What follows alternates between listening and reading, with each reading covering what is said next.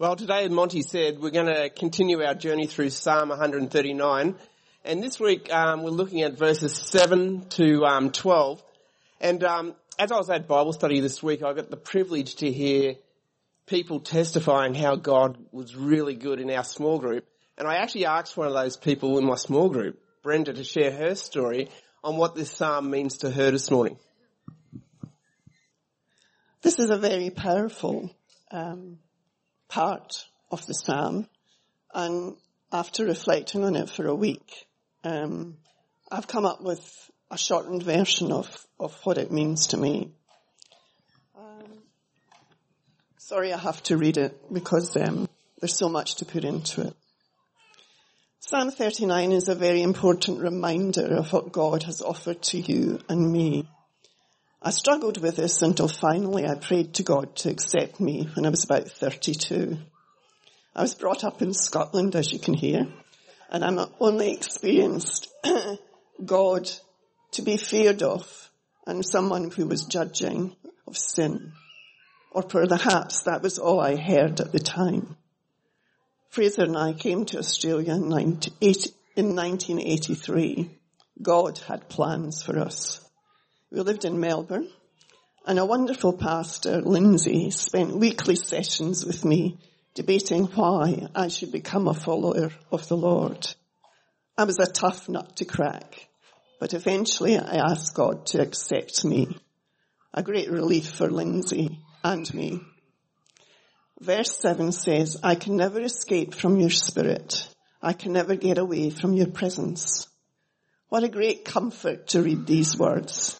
It's amazing that it's available to everyone. What a magnificent gift to share. Don't keep it to yourself. He wants us to spread the word to all. He was there when we went through 6 years of IVF treatment.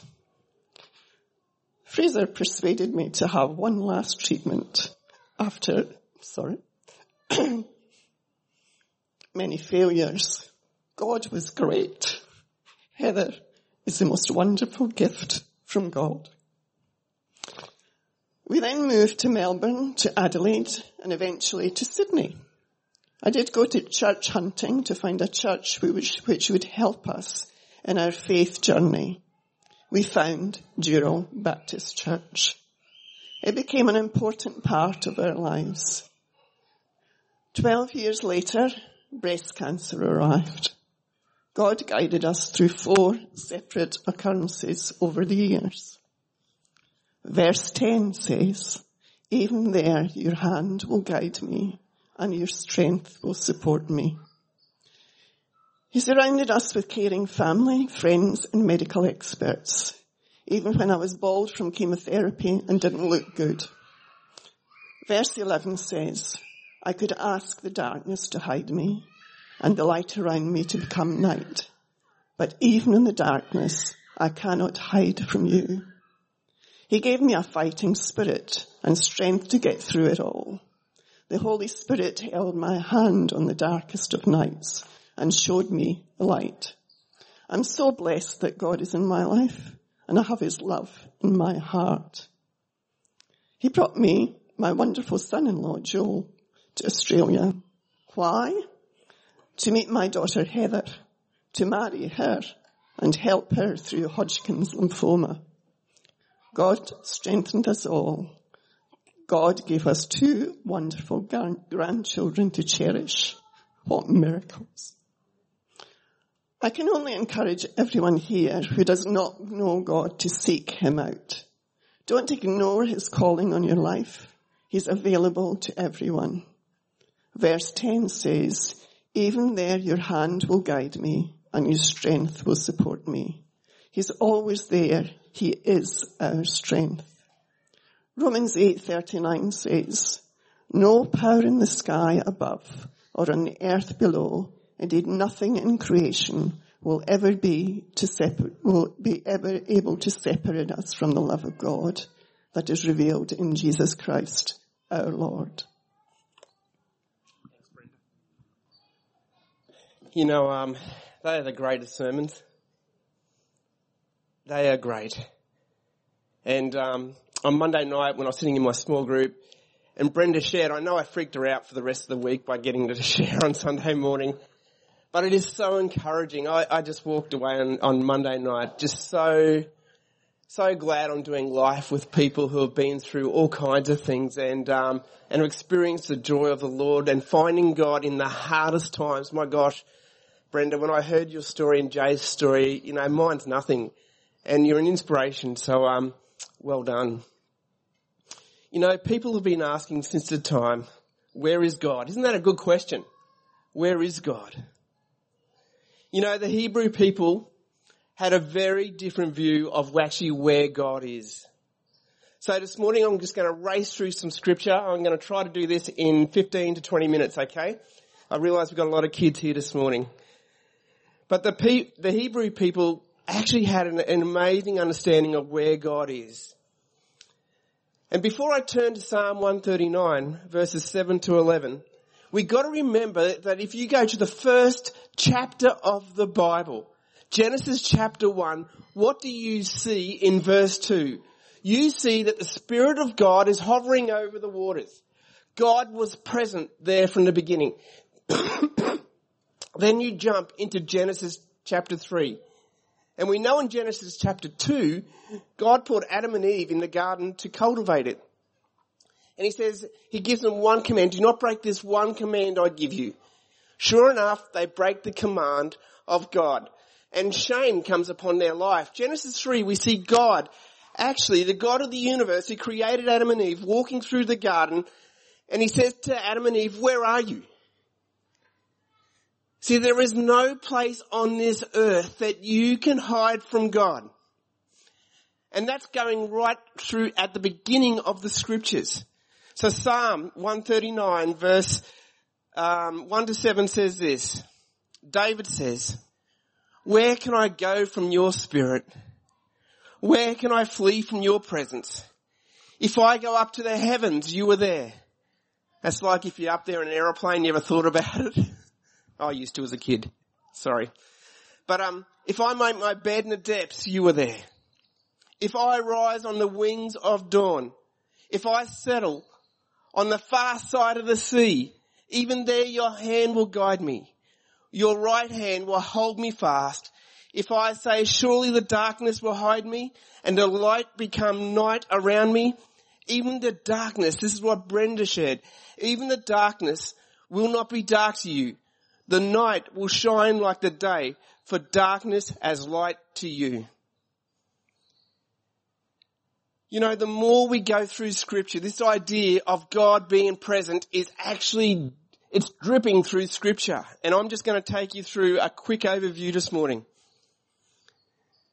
Let's go to Jacob. Genesis chapter 28. He has this crazy, crazy dream. And he says, surely God is in this place. And he actually says, I didn't know it. God's presence took Jacob by surprise. Acts 17, Paul is speaking to a group of Epicurean and Stoic philosophers in Athens. He chats to them about the unknown God that they've got. He uses actually the stuff, he uses their poets and things to express to them who God is. And he's basically saying that God is everywhere, people. The first thing you need to know if you're asking where is God, the answer is that God is everywhere.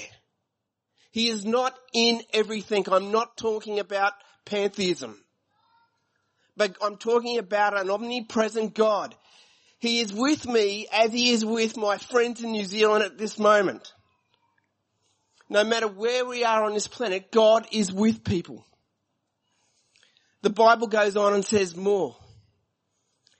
Later on, Israel are given this instruction to build a sanctuary.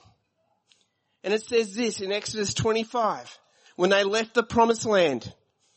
It says this, and let them make a sanctuary that I may dwell in their midst. See, God is so interested in you. He's been interested in people from the day one that he wants to dwell in their midst. He was obviously talking about the tabernacle. He gives Israel the instruction to build this tent to meet with them. There is this great moment when Moses and Joshua are hanging out in the tent meeting with God. They are experiencing the goodness of God. Moses gets up and walks out, and Joshua stays there enjoying the presence of God. So you go to meet God in the tabernacle. But eventually these nomadic people settle down and they start to build cities. You read this in 2 Samuel. God is talking to Nathan to give instruction to David. And this is what he says. This is what the Lord says. You will build a house for me to live in. And so these people now build a temple to go meet God in. You can start to see a progression. Creation, tabernacle, temple, and then all of a sudden the prophets start prophesying that there'll be a woman that will give birth to a son, and they will call him Emmanuel, God with us. So you move into the New Testament, and the people are still meeting before Jesus, are meeting in this tabernacle, in this temple.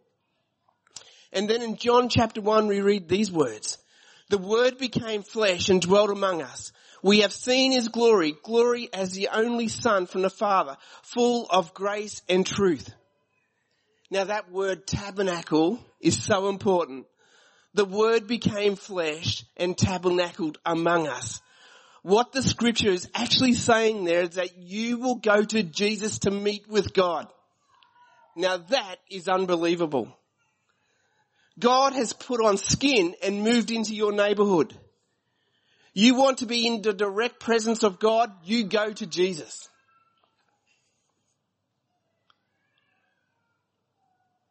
Jesus gives us an understanding of who God is. There is no more speculation on this world of what God looks like and who he is. Because it's in Jesus. Later on, Jesus says to his disciples, I'm going to leave, but I'm going to send someone greater than I am. Acts 2, Pentecost comes, and people are filled with the indwelling of the Holy Spirit within their hearts. Now, Paul was passionate about this. He picks it up. Romans 8 verse 10 says, if Christ is in you, although the body is dead because of sin, the spirit is life because of righteousness. Galatians 2:20, I am crucified with Christ. It's no longer I who live, but who? Christ who lives in me. Ephesians 3:17, that Christ may make his home in your hearts through faith. Then you go to Colossians 1:27. To them God chose to make known how great among the Gentiles are the riches of the glory of this mystery, which is Christ in you, the hope of glory.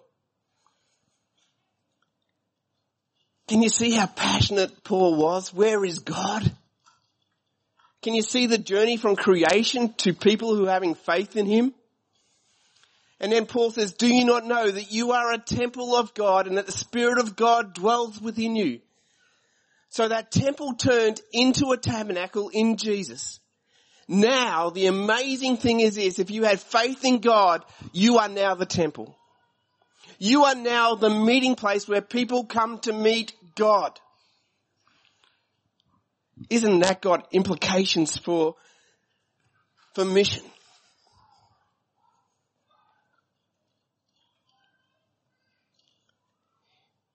You know, this was prophesied throughout Scripture. I will put my Spirit within you and cause you to walk in my status. So God puts his Spirit into mankind. God loves mankind. Who was it that God breathed the breath of life into in creation? It wasn't the animals, people. It was mankind. God, right at the beginning, blew his Spirit into mankind. God loves people. So where is God, you may ask here this morning, where is God? In this psalm here, we see that God is everywhere. You cannot go on this planet where God is not. And if you're a follower of Jesus, where is God? He's inside of you. Now, do we believe that as followers of Jesus? I got a hunch we forget it very often. So the first thing you did this morning when you got out of bed, did you realize that God was residing within you? We forget. We forget that the Almighty God, once we believe in faith in what Jesus has done, enters us and lives within us. There is nowhere that I can go to get away from God. And the scriptures actually say that no one will ever take you out of my hand. No one. You know, I just want to reiterate this morning. I want to make sure that we get this. In 2 Timothy 1:14 it says, guard through the Holy Spirit that what? Who dwells in us, the treasure which has been entrusted to you. It's a treasure. How do you walk through tough things in life like Brenda has and like Jay has the week before? You walk through that because God somehow enables you to do it. He is actually with you in those times.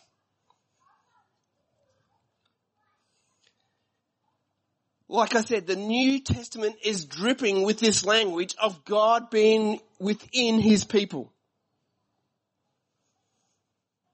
He will never leave us or forsake us.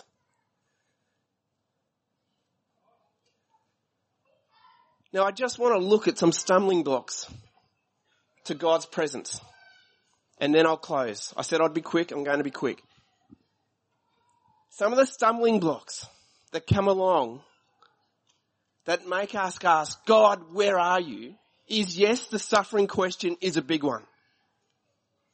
How many people come across that stumbling block because they go through something horrific and they say, God, where are you? You must not be there because I'm going through suffering. The guy that wrote this psalm wrote another psalm earlier on, Psalm 23, that you hear read out at funerals.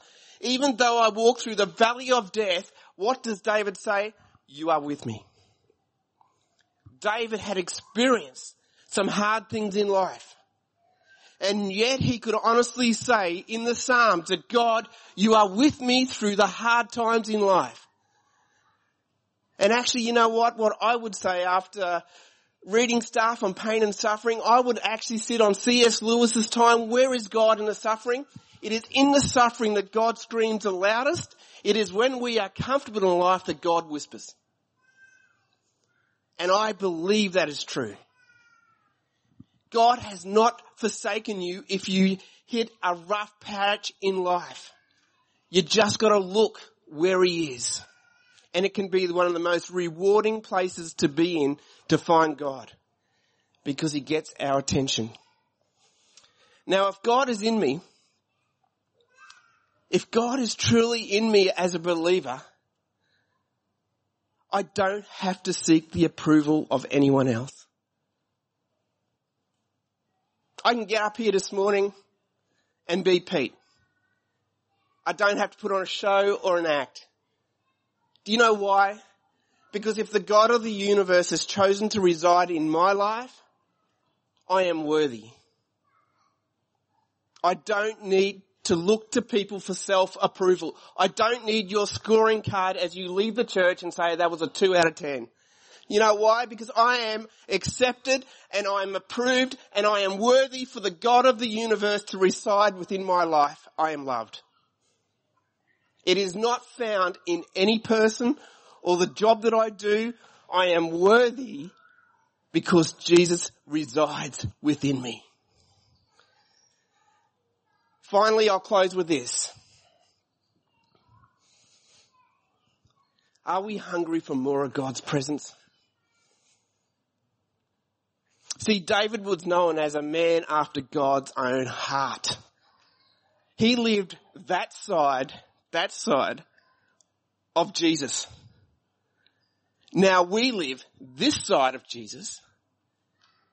And because of faith, Jesus' heartbeat resides in us. There are some things that stop the presence of God in our lives. See, when I don't surrender everything to God and I try to control my life, I am actually stopping the presence of God working through me. Control is a major issue for believers to release things and hand them over to God and surrender ourselves humbly and say, God, I need you more than ever. I don't have control. Control can destroy a church from the presence of God.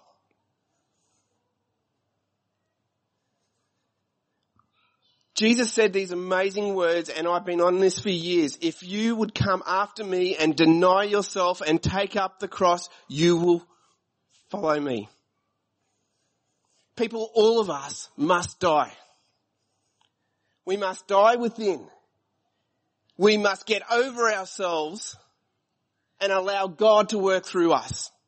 We are the greatest stumbling block to the presence of God. It is not to do with worship songs. It is not to do with anything else. It's to do with our heart. Will we surrender it to God? So, Gerald, what will make us attractive to the people of the Hills District? It is not our building. It is not our programs. It is the people of this church surrendering more to the presence of God. See, when people are filled with the presence of God, they are attractive to the world in which they live in.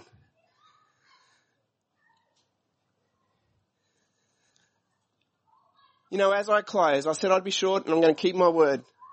As I close, I cannot speak about the presence of God without offering you the presence of God here this morning. That just doesn't make sense to me. I thought about this during the week. I can say all I want about the presence of God. We're good at that in the West. We have all these prepositions. We know all the stuff. But when was the last time that you encountered the presence of God in your life? When was the last time you felt God near to you? Because God promises if you draw near to me, I will draw near to you. Now that is a promise. God does not break promises. And so as we leave this morning, if you would like prayer for more of the presence of God in your life, maybe God is shining on something that you need to surrender and hand over to Him and allow more of God in your life. Because as we allow more of God in our lives, we become attractive to the people around us. Why? Because we become more like God and less of ourselves. It is that simple. So let's pray. Father God, Lord, I thank you, Lord, for these amazing promises in Scripture. God, that you are everywhere. We cannot go anywhere in this world that you do not know about, that you do not see, that you are not there. God, when many of our people go into the workplace tomorrow, guess what? You are there. God, when we go back into our homes, whatever situation we're going in, you are there. God, no matter where we go on this planet, you are there. God, I pray, Lord, if there is anything in our hearts that is blocking more of who you are in our lives, that God, we will humbly get on our knees and we will confess it before you, because God, as last week said, you already know about it. There is nothing on this world you can hide from me. So Father God, I pray that we will be a people like David. Lord, David could write in the Psalms from his own heart, as a deer pants for the water, so my soul longs after you. God, may we be a people that actually thirst and hungry for the things of God. Because God, in them I know is life. And so God, help us. God, fill us with your presence. God, because you are everywhere. Amen.